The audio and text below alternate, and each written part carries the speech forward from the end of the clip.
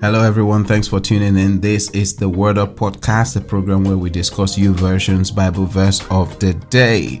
I'm Matthew, just your host, and it's my pleasure to share with you today. In today's episode, we'll be looking at the new order of worship. The new order of worship. And without further ado, let's dive into the episode. Psalm 100 and verse 4.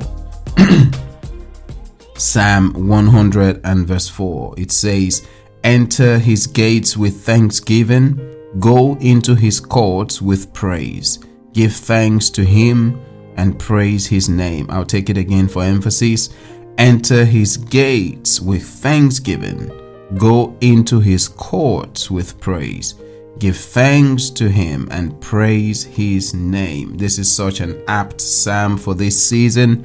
As we step into the last quarter of the year 2023, we're reminded to fill our hearts with thanksgiving. Someone once said, if you can think, then you will have reasons to thank. In other words, if you can cast your mind back to remember God's goodness to you and yours, the tough times He's brought you through, the victories you've won, those times when it seems like all hopes were lost, but He came through for you. The fact that you've still got breath in your lungs means there is hope, and that's reason enough to give Him thanks. Being thankful is not just right morally, it has the power to grant you access to more. I remember growing up, when we asked our dad for money for something, let's say the full cost was 100 naira, he had the practice of giving you part of the money to see your reaction. So if your response was, "Daddy, it's not complete," he would say something like, "Oh, I see. Could you give me that so I can give you the complete one? And God bless you. If you hand the money to him, it's gone forever." The lesson he was teaching us was that of gratitude. No matter how small it is, be grateful for it. You know it's not complete yet, but be grateful for the one you have now, because few minutes ago, you had nothing compared to that. I cannot tell you enough how that has shaped my life and helped me to be grateful. The Bible says, "Train up a child in the way he should go, and when he or she is old, they will not depart from it."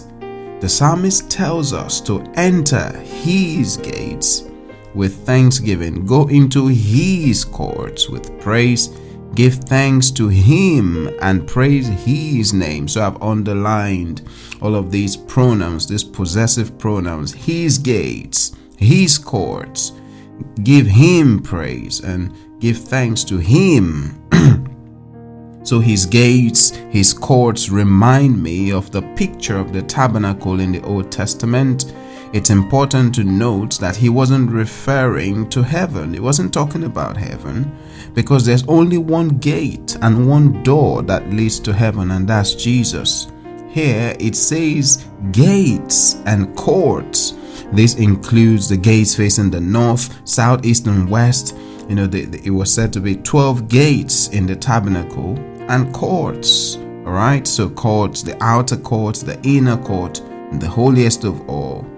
So Moses was given the template for this temple and had to build it according to the pattern that was shown him.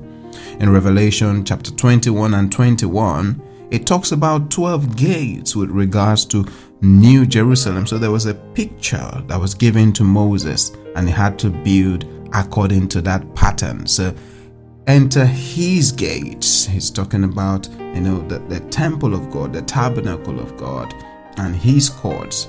The first word in the verse for today is the word enter, and that applies to you. Yes, you listening to us. God is saying to you, enter. Earlier today in church, we were taught about how Jesus leaves the 99 in search of the lost one. He wouldn't do that if you were not worth it. Previously, it wasn't so. So let's see a few passages that throw more light on this. 2 Chronicles 23:6. 2 Chronicles 23:6 says, "Remember, only the priests and Levites on duty may enter the temple of the Lord, for they are set apart as holy. The rest of the people must obey the Lord's instruction and stay outside. Wonderful scripture, isn't it? But not everyone was allowed into the temple of the Lord.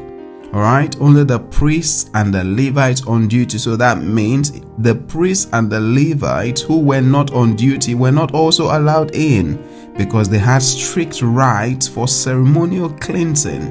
And if that wasn't done, it was considered unclean. They were considered unclean and unsafe to go in, as they could die. Okay, this was one of the many things Jesus turned around when he died on the cross for us. He granted us access. Revelations chapter 1 and verse 6 says, He has made us kings and priests to serve his God and Father. So previously we were not priests, because we were not from the descendants of Levi. We're not part of the Levitical order. But now Jesus has made it in such a way that everyone who comes to him, who comes to the Father through him, we have now been made kings and priests to serve his God and Father. All right. Previously, the disabled were not allowed in. So those who had some form of disability were not allowed into the temple. Those who had simple things like skin diseases, dermatological conditions like boils, could not go into the temple. Can you imagine that? Even those going through normal physiological processes like menstruation or even having a discharge were not allowed into the temple. But that's all changed now. Jesus had turned things around. We've got access to the Father. We're no more outcasts like we used to be. Christ bought us with a price, the price of his precious blood, and has made us priests unto God, so we can minister unto God. We can serve our Father. 1 Peter chapter 2 and verse 9 tells us more in this respect. It says, But you are not like that, for you are a chosen people. See the next line. It says, you are royal priests. All right, you're royal priests, a holy nation, God's very own possession. As a result, you can show others the goodness of God, for he called you out of the darkness into his wonderful light. And guess what? The enemy does not want children of God to know they are chosen, so he keeps planting lies in your heart to make you feel otherwise. But we must stand firm, proclaiming our identity in Christ Jesus. Today, we don't have gates and courts to a physical temple, for we are the temple of the living God. Christ dwells in us by his Spirit. So when we want to talk to the Father, because that's what people traveled to the temple to do in those days, while we don't have to travel, God still loves our praise. All right? So let his praise fill our mouths, thanking him for the things he's done and for those we're anticipating for him to do. Praise is a powerful weapon of war. Everyone would praise God even more if we understood the power of praise. Why don't we make a resolve today to thank God for one thing per day until the end of the year? Keep thanking him and you'll see him move in a way you can never imagine in your life. All right, just a reminder for our verse of the day. Enter his gates with thanksgiving. Go into his courts with praise. Give thanks to him. Praise his name. Shall we pray? Lord, we thank you for your word. We look back at the year 2023 and we see that you have been good. You are good and your mercy endures forever. We thank you for your goodness. And we ask, dear Father, that you help us to fill our hearts with praise. Help us to fill our mouths with gratitude. Help us not to complain. Help us not to murmur. Help us to be grateful people. Help us to worship you in spirit and in truth.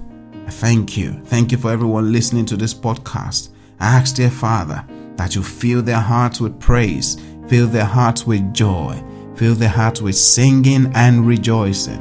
Thank you, dear Lord. Blessed be your name. In Jesus' name we pray.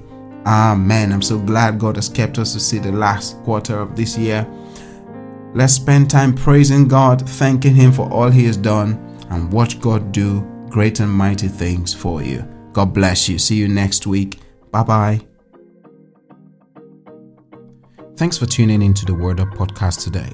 We hope you've been blessed and inspired by God's Word.